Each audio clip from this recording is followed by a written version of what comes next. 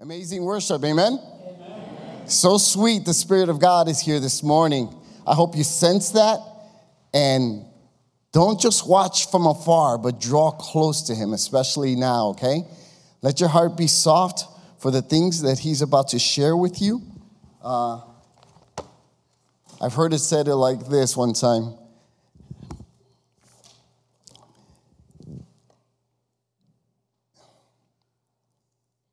This is what God is speaking because He is here and He speaks through His word.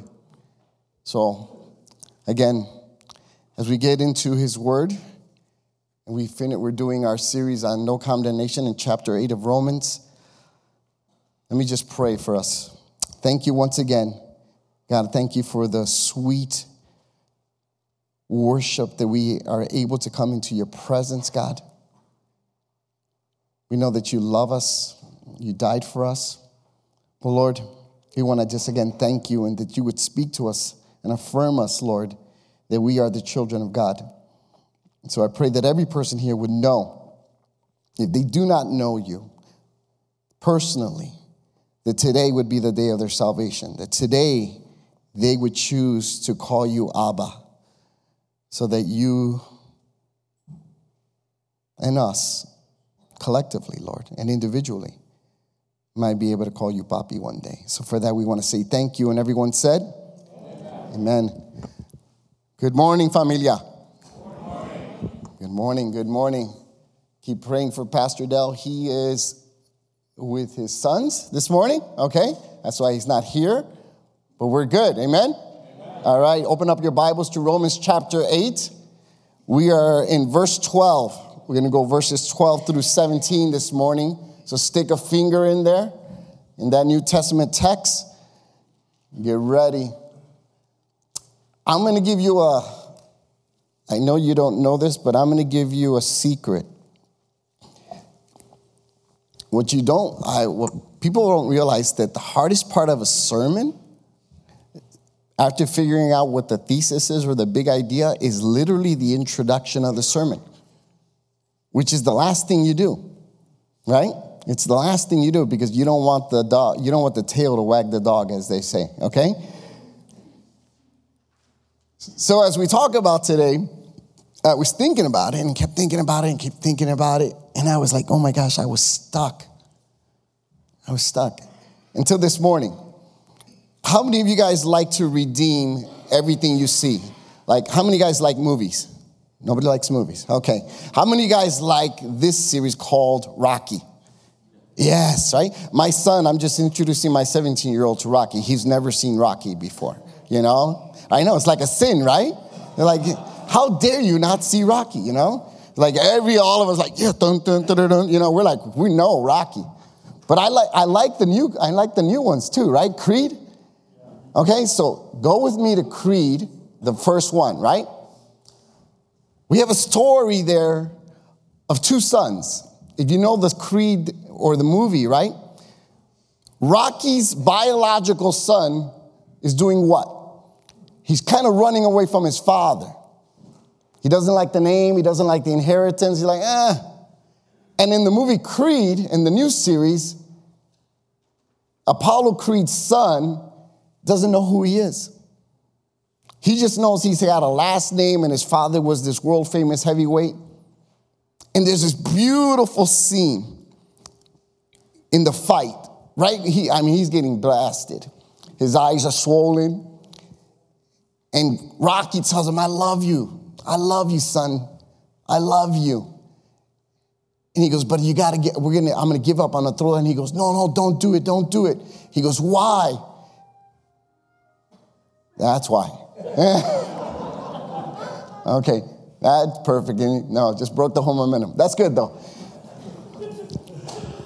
I know, like, how do I recover now, you know? I just walked into a field with dandelions, you know? I went from a boxing ring to a field in the plaza. All right, everybody go home now. Okay, no, only kidding. Yeah. Nice try, right? No, but come back with me. He's there with him and he tells him, and he goes, don't give up. And Rocky tells him, why? Why can't I throw in the towel? He goes, because I want to know. I want him to know. And he goes, what did you want him to know? He goes, that I wasn't a mistake. I want to know if I was a mistake. You hear the heart of that young boy reaching out for his father, like, who am I? I got your skin color, I got your this, I got that, but who am I? And Rocky says, and it's beautiful, he goes, you're a creed. You're a creed. Now here's what I want you to do, son, because I love you. He goes, I want you to walk across and he says it in a very colorful way, which I was going to think about playing it, but I didn't want to offend anybody this morning. He's like, yeah, did you hear the pastor? He said a bad word from the pulpit. No. But he tells me, go knock his block off. He goes, what are you going to do? He goes, I'm going to go knock his block off. And it's funny because the irony is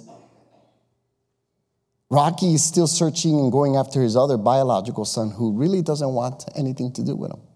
So it's kind of almost like a prodigal story in one sense. But I remember the Creed story, I love it because like many of us, we're like, who am I? Who do I belong to? And unfortunately, I know that we have a lot of broken families sometimes, even in church. Sometimes we're not raised with our fathers for one reason or another, and that puts an identity crisis in us. But Paul is letting us know that in Romans chapter 8, regardless of where you came from, you could be a child of God, amen? That you get adopted into the family. And this is the beauty. This is why I call us familia. Because regardless of what, we're all family, amen? Because all of us here have been adopted into the family. We are black, we are white, we are Indian and Asian and Hispanic and everything, and yet you're my brother and sister in Christ. Eh? That's the beauty of what heaven's gonna look like. You know? I always tell people, even heaven has a west side, okay? It does. Yeah. You know, south side, you know, west side, you know. Those are for the saints that are still being sanctified, okay? And they get I just made it, okay? I just made it, you know. No, I'm only kidding. Bad pastor, sorry. Sons of God, listen. As sons of God, we have assurance of his, that we are his because we're led by the Spirit of God, okay? We don't have to indulge in the flesh. Number two, we have this deepening, intimate relationship. And we know that, hey, if he's my father, I ain't running from him. So if you hated him, you're going to hate me. And that's part of the job. Right? Join the church. Become a child of God and suffer and be persecuted. All right? Anybody want to join now? All in favor, say aye.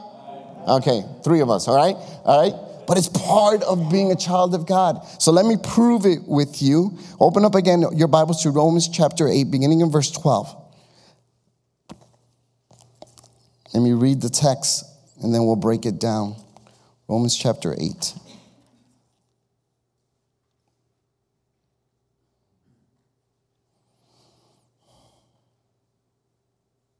It says this, and I'm reading from a new version. It's called the Christian Standard Bible. So it sounds a little bit different, but you'll understand with me. Follow along, beginning verse 12. So then, brothers and sisters, we are not obligated to the flesh to live according to the flesh. Because if you live according to the flesh, you are going to die. But if you live by the Spirit, put to death the deeds of the body, and you'll live. For all those led by God's Spirit are God's sons and sisters and daughters, okay? For you did not receive a spirit of slavery to fall back into fear. Instead, you received a spirit of adoption, by whom we cry, Abba, Father. The Spirit himself testifies together that we are, with our spirit, that we are God's children. And if children, also heirs, heirs of God and co-heirs with Christ, if indeed we suffer with him, so that we may also be glorified with him. Amen. 3 things I want to teach you, 3 proofs. 3 proofs, think about it. So I want you to do the check mark, 3 proofs, and ask yourself, am I a child of God? Okay? I'm going to say it this way. Do you know who your daddy is? Okay? All right? Number 1, sons of God are led by the Spirit. Sons of God, is it coming up? Sons of God are led by the Spirit, beginning in verse 12 through 14. So then, brothers, again, we are not debtors. This is from the ESV. Not to the flesh, to live according to the flesh. For you, if you live according to the flesh, you will die. But if you live by the Spirit, you will put to death the deeds of the body, you will live. For all who are led by the Spirit of God are sons of God. Again, that word debtor, right? What's our obligation? Okay, that's really what the word is, right? It's telling him, hey, you're no longer here. You have an obligation, if you're a child of God, to be led by the Spirit. But it juxtaposes that against the flesh. Now, let's talk about the flesh for a second. It's important to remember that Paul writes flesh here. He's using it doesn't mean solely the body, okay? He does not mean just sexual sin, okay?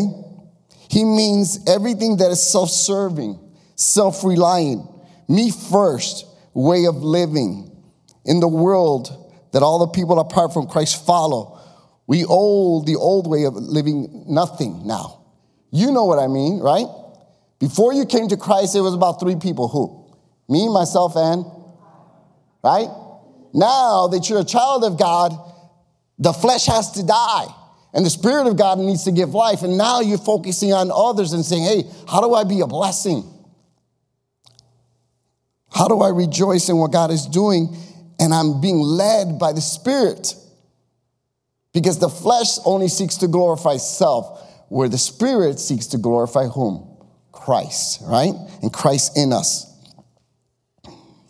The flesh is always looking, let me share this with you, The flesh is always looking to answer a question that we don't even know we're asking.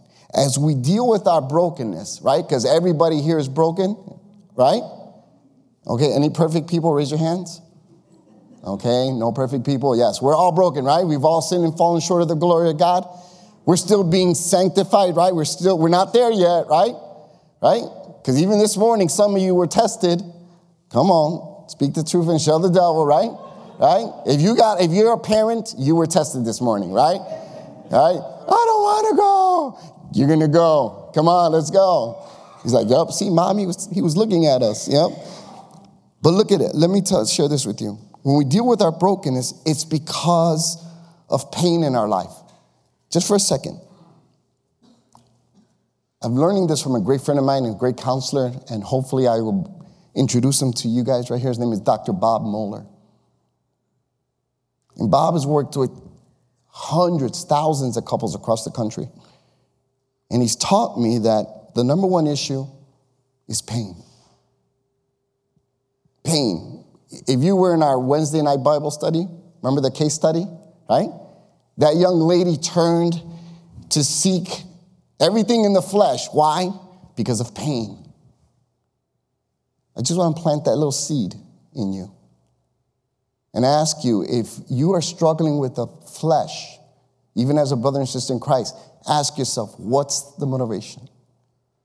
I would bet you 99.9 it's some unresolved pain that you haven't dealt with. That's all I'm going to say about that. Now let's move to the Spirit. Amen? The Spirit, this is what it is. The Spirit, Galatians chapter 5, verse 22 and 3, it says, he commands us to keep in step with the Spirit. He says, but I'd say, walk by the Spirit and you will not gratify the desires of the flesh, for the desires of the flesh are against the Spirit, and the desires of the Spirit are against the flesh, for these are opposed to each other, to keep you from doing the things you want to do. Oh, that sounds like Romans chapter 7. Remember the do it commands? The things I want to do, I what? I don't do. And the things I'm supposed to do, I don't do. Why? Because the flesh and the Spirit are constantly battling. They're constantly opposing each other. Verse 18, but if you are led by the Spirit, you are not under the law. There's no condemnation for you. Remember, this is why we titled it No Condemnation, because in the beginning of verse 1 in chapter 8, he says there's no condemnation for those who are in Christ Jesus. And if you read the last verse, verse 39, he says, oh, by the way, there's no separation either. You're a child of God. Regardless if you fail or fall down every day and twice on Sunday, I got you. Amen? I'm like, thank you. Thank you. All right? But it's my responsibility not to take the grace of God for granted, as Romans 6 says. Should we go on sinning so that grace increase? No. We don't do that. But we mortify, we kill the flesh every day. Now, the works of the flesh are evident. Let me just read them to you in case you forgot. Sexual immorality, impurity, sensuality, idolatry, sorcery, enmity, strife, jealousy, fits of anger, rivalries, dissensions, divisions, envy, drunkenness, orgies, and all things like these. When I was in the Marine Corps, they had this thing called Article 31. And an Article 31 was called the catch-all thing. Like, we might not have a specific violation that you broke, but we got this thing called Article 31, and it covers everything that we forgot. Okay? Don't worry about it. If you messed up, we're going to get you. All right? All right? It's in Article 31. All right? Like, what did you do? I didn't roll the toilet paper the right way. Article 31. Okay. No, only kidding. I'm being facetious here. But you understand? Some people, and you can always tell when they're in the flesh because they're going to try, what's the word? To rationalize their sin. Well, it doesn't say specifically, blah, blah, blah, blah. Verse 21. Okay? Verse 21. Now I forgot my, okay. Drunk with all these things. And things like these. Okay? There it is. Oh, I didn't call out your particular sin. That's okay. Jesus thought he's got an Article 21. It's called verse 21. And things like this, okay? If you're doing this kind of crazy, you know you're wrong, right? You know you're wrong. Oh, but Pastor, what about this? Is it in the vein of these things? Yeah, then it's that. It's the flesh. That's wrong. Oh, but, no, there's no buts, okay? You've been Article 21. You've been verse 21. And things like this. This is what you do. Okay, that's the flesh. But if you are in the Spirit, and he tells them, if you do these things, you're not going to inherit the kingdom of God. There is no inheritance for you if you are walking in the flesh consistently. I'm not saying, hey, did I sin today? Yeah. Does that stop you from being a child of God? No. But if you are consistently, let me say that again, where you are indulging in sin and you know it, I'm going to say from that great theologian, Ice Cube, you better check yourself before you wreck yourself. I make everybody a theologian. Don't get offended, okay? You know, I got Ice Cube and Kermit the Frog, so don't worry about it. Right? You better check yourself. Who do I belong to? Who do I belong to? Who's your daddy? But verse 22 says it, but the fruit of the Spirit is love, joy, peace, patience, kindness, goodness, faithfulness, gentleness, self-control. Against such things, there's no law. There's nothing condemning me. There's nothing that can hold me now because I've been set free. I've been adopted, okay? I'm being led by the Spirit. Am I perfect? No. Am I trying? Yes. Do I always get it right? No. But am I trying? Yes. If you're trying, if you're letting the Holy Spirit lead you, amen. This is what we want. And we're saying, hey, walk with us and we'll walk with you. We'll encourage you. And if you fall, we're not going to go, oh, you're silly, bad person. You're such a sinner. The Christian army is the only people I know that kill its wounded. We will not do that at this church.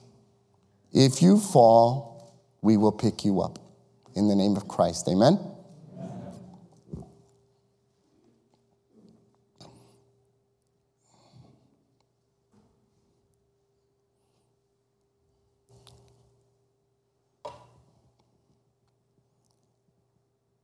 Verse 12 and 13. When the commentary says, if by the Spirit you put to death the misdeeds of the body, you will live. Verses 12 and 13 switch the imperative side of the Christian life. By the power of the indwelling Spirit, Christians are to what? Mortify, kill. Or kill, right? The acts of the sinful nature. It's your responsibility to be led. Right? How many of you struggled this morning with, honestly, come on, coming to church? You were like, I could watch them on TV. Right? I was like, I don't want to go. And my wife goes, you have to go. I'm like, why? She goes, you're the pastor. You have to preach. I'm like, okay. See? Now I'm joking, but it's true. But it's my job to kill it. The acts of the sinful nature. I just described them to you. The pattern is the same here as in verses 5 through 8, in chapter 8. The sinful nature leads to death, but the Spirit empowers believers to overcome their sinful desires, thereby to live. You have the same Holy Spirit that rose Christ from the dead. Amen? So you don't have an excuse. I can't, Pastor. You don't know how hard it is. I'm an alcoholic. I said, I understand. But you have the power to put the cup down. You have the power to say yes to God and no to the flesh. You do. That is the first thing you got. No doubt the Torah is still in Paul's mind when he reads this, because the law stirs up the sinful nature, but the Spirit defeats it. The only thing the law does, according to Romans chapter 3, verse 20, it allows us to know, hey, guess what? You messed up. It doesn't help us. It just points out the problem that you and I are broken. Amen? We need a Savior. We can't do this without Christ. It's like the yellow line down the, on the highway, Sometimes you go over it, you're dead, got you. That's what the law does. It just, you messed up right there. I got you, right? You're messed up. I'm messed up. But we have the Holy Spirit. And the Holy Spirit empowers us and allows us to live a life if we are led by Him. Which one will you choose today? Your flesh or your spirit? Who are you listening to? I wrote down this here. Were you dragged to come to church today? Come on, husbands, you can confess. It's okay. Are you compelled to read your Bible? What does your prayer life look like? Ask yourself, God, why is it so hard to be led by you? Could be because you like to indulge in the flesh. Kill it. You have the power to do so. Okay? First marker. Number 2, ready? Ready? Okay, 2 people. All right, here we go. Sons of God, okay, sons of God, children of God, have an intimate relationship with their Father. There it is. Thank you. All right. Verse 15. If you do not for you did not receive the spirit of slavery to fall back into fear, but you have received the spirit of adoptions as sons, by whom we cry, Abba. The Spirit Himself bears witness with our spirit that we are the children of God. Okay? The slave became a son. This word slave is the word doulos.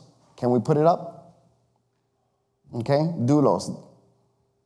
What I want you to look there is D-O-U-L-O-S. D-O-U, forget the X right now. D-O-U-L-O-S. That is Greek. Okay, ready? That means slave. There, that was your lesson for today. All right? You can go home now. No. Please, don't go home. 150 times this word is used in the New Testament, referring to, hey, this slave. Remember, we were slaves to sin. Remember? You remember. Let me give you some context here. In the old ancient Roman world, there was no process for adoption in the ancient Jewish culture. If a man died, his brother automatically became the head of his household, so there was no need for a legal adoption process.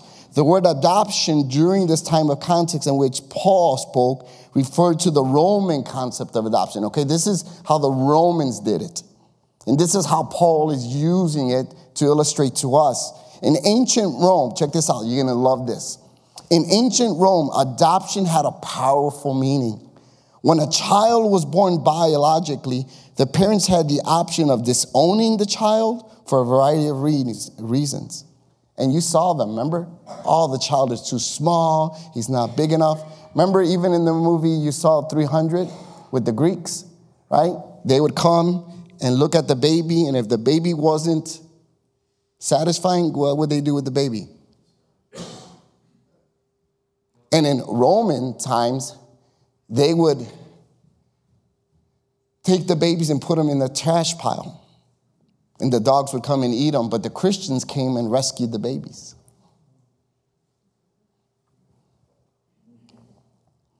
The relationship, therefore, was not necessarily desired by a parent or permanent. Not so. However, if a child was adopted now, in Rome, adopting a child meant this. Look this out. That the child was freely chosen by the parents and desired by the parents. That'll preach right there, right? This is what Paul is telling us in Romans chapter 8. The parent says, oh, I want to adopt him. Look at him. I'll take him, right? The child would be permanently a part of the family. Parents could not disown a child once they adopted him. Sounds like eternal security to me, right? A little bit. But look at this. As an adopted child received a new identity, any prior commitments, responsibilities, and debts were erased. Woo! Thank you, Jesus, right? New rights and responsibilities were taken on. There's that obligation. In ancient Rome, the concept of inheritance was part of life, not something that began at death. Being adopted made someone an heir to the Father, joint sharers of all his possessions, and fully united in him. So the minute you got adopted, it wasn't until I died. The minute you got adopted, everything that's mine is now yours. Not only my name, not only my riches, not only my power, everything that I have is now yours. So which one are you going to be a slave to? Sin, to the flesh, or to the spirit? Okay? Because now I got an intimate relationship. Now I got a new daddy, amen? Think about it, what it means for us as Christians. Rather than diminishing the beautiful reality of being children of God through creation, Paul's theology, a spirit of adoption, essentially doubles upon the power and significance of God's fatherhood. It is constant reminder that we are fully desired, fully loved, that we have taken on a new identity through Jesus, that we were created for heaven, but not even now, but heirs to God and co-heirs with Christ. This is what Romans 8:17, we're going to get to it. For this reason, I cry out, Abba, Papi, right? Daddy. You know, how many saw the movie, oh my gosh, see, I'm using movies as illustrations, right? Smog, you know, the about the dragon, Lord of the Rings, thank you, baby, right? And when the dragon slayer has to shoot it, the little girl goes and she's calling her father and she calls him Da. And I go, oh, there it is. She's calling him for her daddy, Da. You know, in ancient times it was Abba, right? In Spanish we say Papi, right? In your language or custom, how do you say it? Huh? Daddy, right? Right? How would we say that in Nigeria? Right? Baba? Okay, see? Everybody has a term for it. The question is, do you have it? Okay? Do you have it? Paul was even looking at Israel in the same manner. God had adopted Israel by his own to be his children, to represent him on the earth, but they failed. When God picked Israel, he says, hey, I'm going to choose you. Of all the nations of the world, I got you, you're mine. Now I need you to go tell them about me. Because it's not just you, it's everybody. I want everybody. And they didn't. They failed, right? So here comes the church. The Gentiles, and this is the part of Ephesians, and even here, the Gentiles were always meant to be part of the children of God. Amen? All right? The Jews were the first ones, but they were supposed to be a light to the rest of the world. That's why God blessed them. He says, hey, I'm going to choose you. You're going to be my children. Go out into the world. You messed up. Don't worry, I got to back up. Don't worry. Christ is coming. The church is coming. And the church is made up of every tribe, every tongue, every nation. And we all got the same Father. Amen? That's why you're my family. And I'm yours. Abba, Father, I wrote this down. Well, just listen to it. It's a prayer. As you listen to it, think about it. Maybe you could pray it. Abba, Father, I come to you through your Son, Jesus. Thank you for knowing me, for loving me, for wanting me. Help me to deepen my trust and confidence in you. Give me a childlike faith. Strengthen me in my identity as your beloved. Give me your blessing, your mercy, and your forgiveness. I ask you to walk with me throughout this day and lead me into an ever-deepening freedom, joy, and peace that comes from being rooted in the security of your love. Amen. That's what you could say if you know who your daddy is. Amen? Last three. Oh, ex-doulos. 1 second. Doulos, right? The X is right? Christ. That means the word doulos is a slave. Ex-doulos is a slave of God. Hence my email. But here's the cool thing. God takes us from slaves and he makes us friends. And then he takes us from friends and he makes us sons and daughters. And then he takes us from sons and daughters and he says, and by the way, you're going to be co-heirs with me. Oh, and by the way, you're also going to co-rule and co-reign with me. Why? Because you're mine and I chose you. That's what we got to look for. Okay? I am not a slave of my flesh. I am ex-doulos. I'm a slave of God. Why? Because I know who my daddy is. Okay? And if I know who my daddy is, I don't worry about this. Number three. Sons of God. Okay, we get the next one. Sons of God are willing to suffer with their father. We make a transition now, verses 16 now, from 17 now all the way to verse 39. It's really talking about just one thing, suffering. Just suffering. And you're like, well, suffering? Oh, that's not, I don't want to hear about suffering. Comes with being a child of God.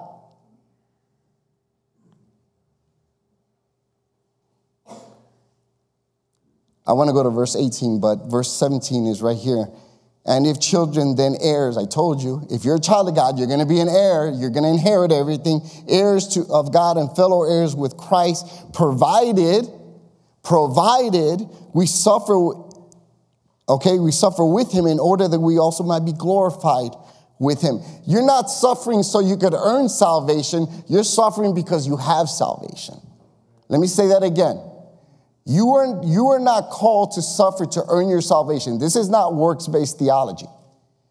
But if you are truly a child of God, this world does not like you, okay? And it hated him. Therefore, it what does to you? It hates you. And you're going to suffer. Yay! Anybody still want to join? All right? Verse 17, right? Look at it. As an heir, heirs of God and co-heirs with Christ, if indeed we share in his suffering, Paul mentions the sixth blessing from the Spirit of the new covenant. It's our inheritance. We're going to get it, okay?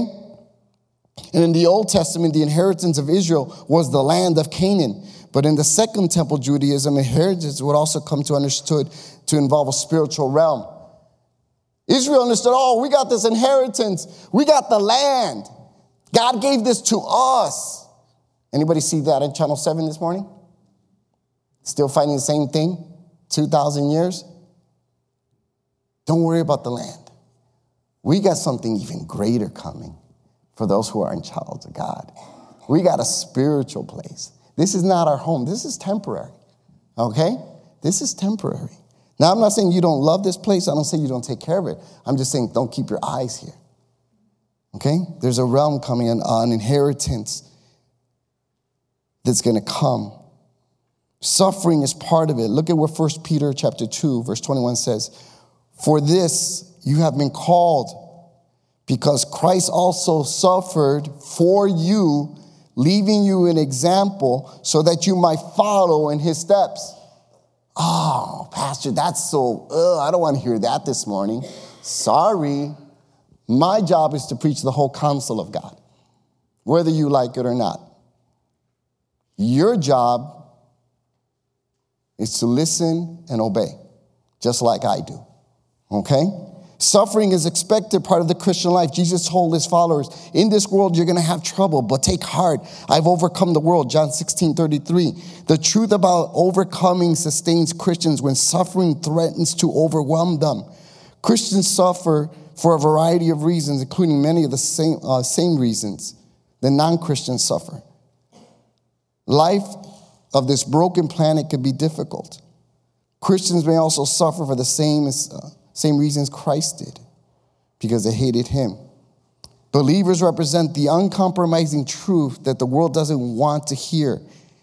Jesus Christ is the only path to God. You're going to suffer. Sometimes you suffer because we live in a fallen world. Sometimes you're walking across the street and a car comes and you don't see it, and that was your last moment on earth. Is that because God hated you? No. It's because we live in a fallen world. You have a new little baby 2 months into that and your child has got cancer. Is that because God hates you? No. God loves you. But we live in a fallen world. Sickness happens. Oh, but I'm a Christian. Bad things are not supposed to happen. No. In fact, if you're a Christian, you got a target on your back. If you call the name of Christ and you're saying Papi, Abba, guess what? Wait for it. Now, sometimes it's you that does it. Sometimes it's God that does it. But either way, you're going to go through it. Real fast. Let me give you some reasons for suffering. Suffering may be a form of discipline. God is our good Father. We sang it. Do we mean it? Do we mean it? Is he good even when everything else is terrible? Is he still good? When I don't got money to pay the mortgage, is God good? Right? When sickness happens, is God good? Yeah, a car breaks down, I lost my job, whatever. My dog died, whatever. Is God good? Yeah, God is still good. Good Father. When one of his children goes astray, he may use suffering to bring him or her back. Says we were doing this in my Bible study on Wednesday nights, Hebrews chapter 12, verses 5 through 11. God says he disciplines those who he loves. Verse 7, to endure hardship as discipline of God, God is treating you as his children, for what children are not disciplined by the Father. My 17-year-old recently told me, he goes, I finally get it. I finally get it, Dad. You weren't trying to be a jerk. You were trying to just discipline me so that I could grow up the right way. I'm like, he got it. Okay, praise God. Only got one more though, you know? Second reason, suffering enables Christians to identify and encourage each other. Praise be to God, the Father of our Lord Jesus Christ, Father of compassion and of God of all comfort, who comforts us in our troubles so that we can comfort those in any trouble with the comfort we ourselves received from God. Years ago when I was pastoring in Chicago during the beginning of the war, we sent a lot of our boys from my church to war. About 7. We lost 1.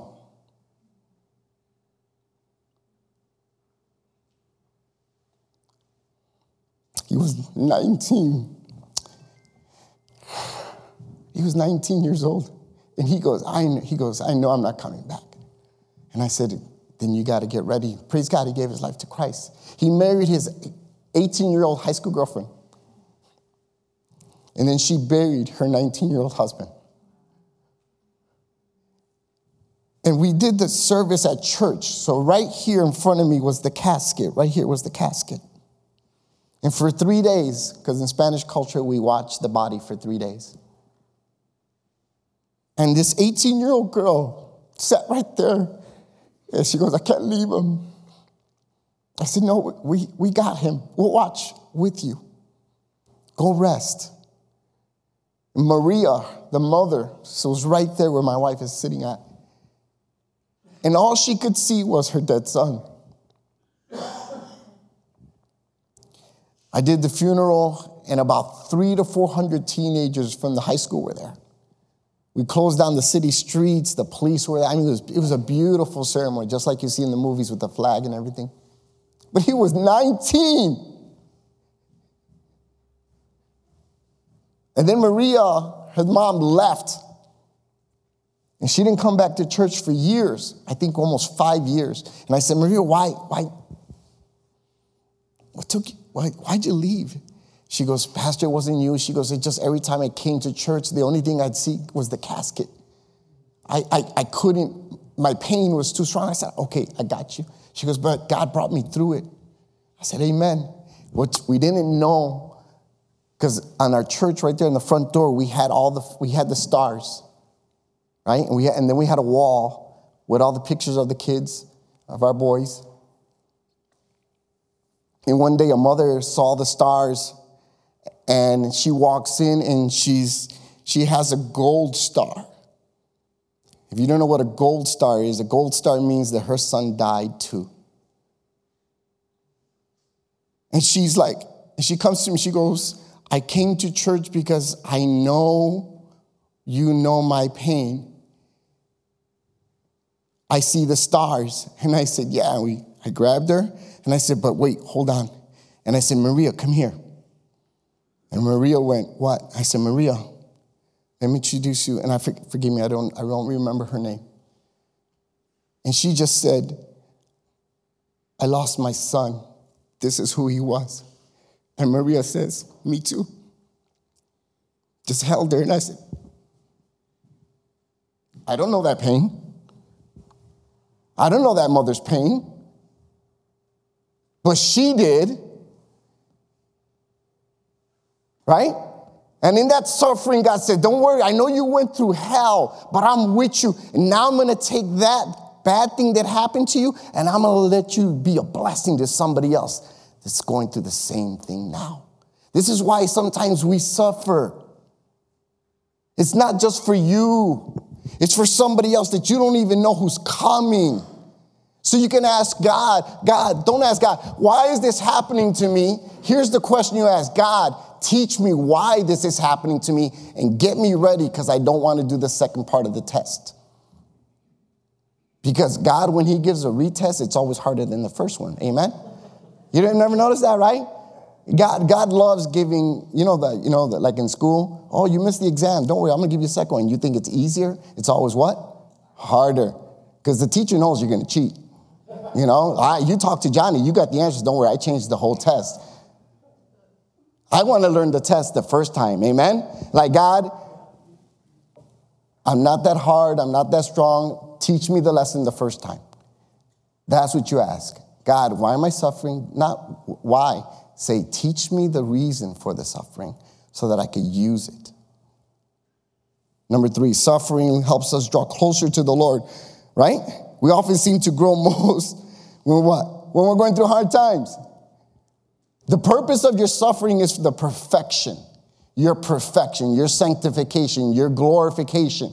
This is what Paul is preaching in Romans chapter 6, 7, and 8. He's like, hey, you're going through this. You're going to go through it. Don't worry about it. Your suffering is not going to last forever, but it's perfecting you. Okay?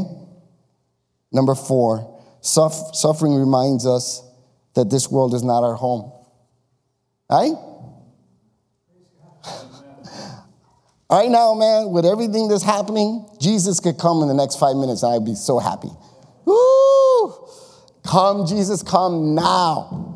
Right? The world is going crazy. And it's going to get crazier.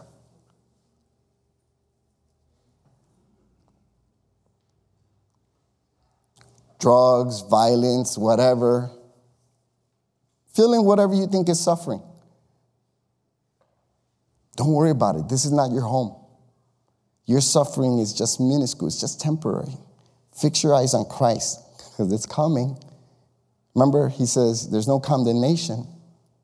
Verse 1, there's no separation from me. Verse 39, you're with me. I got you. I got you. That's what I'm telling you, right? If you're a son of God, it's going to happen. You're going to go through hard times. But there's an inheritance coming. Let me end with this, okay? We kind of went over. This is from Galatians chapter 4, verses 1 through 7. And I'm going to close with this. Luke, thank you. I mean that the heir, as long as he's a child, is no different from the slave. Through he is the owner of everything. But he is under guardians and managed until the date set by the Father. In the same way, we also, when we were children, we were enslaved to the elementary principles of the world. Remember, you were a slave, but then you became a friend. Then you got adopted and became a child of God, and now you're going to be an heir. Amen? And then you're going to co-rule and co-reign with Christ. Woo! But when the fullness of time had come, verse 4, God sent his son, born of a woman, born under the law. What? To redeem those under the law. We were all guilty. So that we might receive adoption as sons. And because you are sons, God has sent his spirit of his son in our hearts. That way we could cry out the same thing, what? Abba, Father.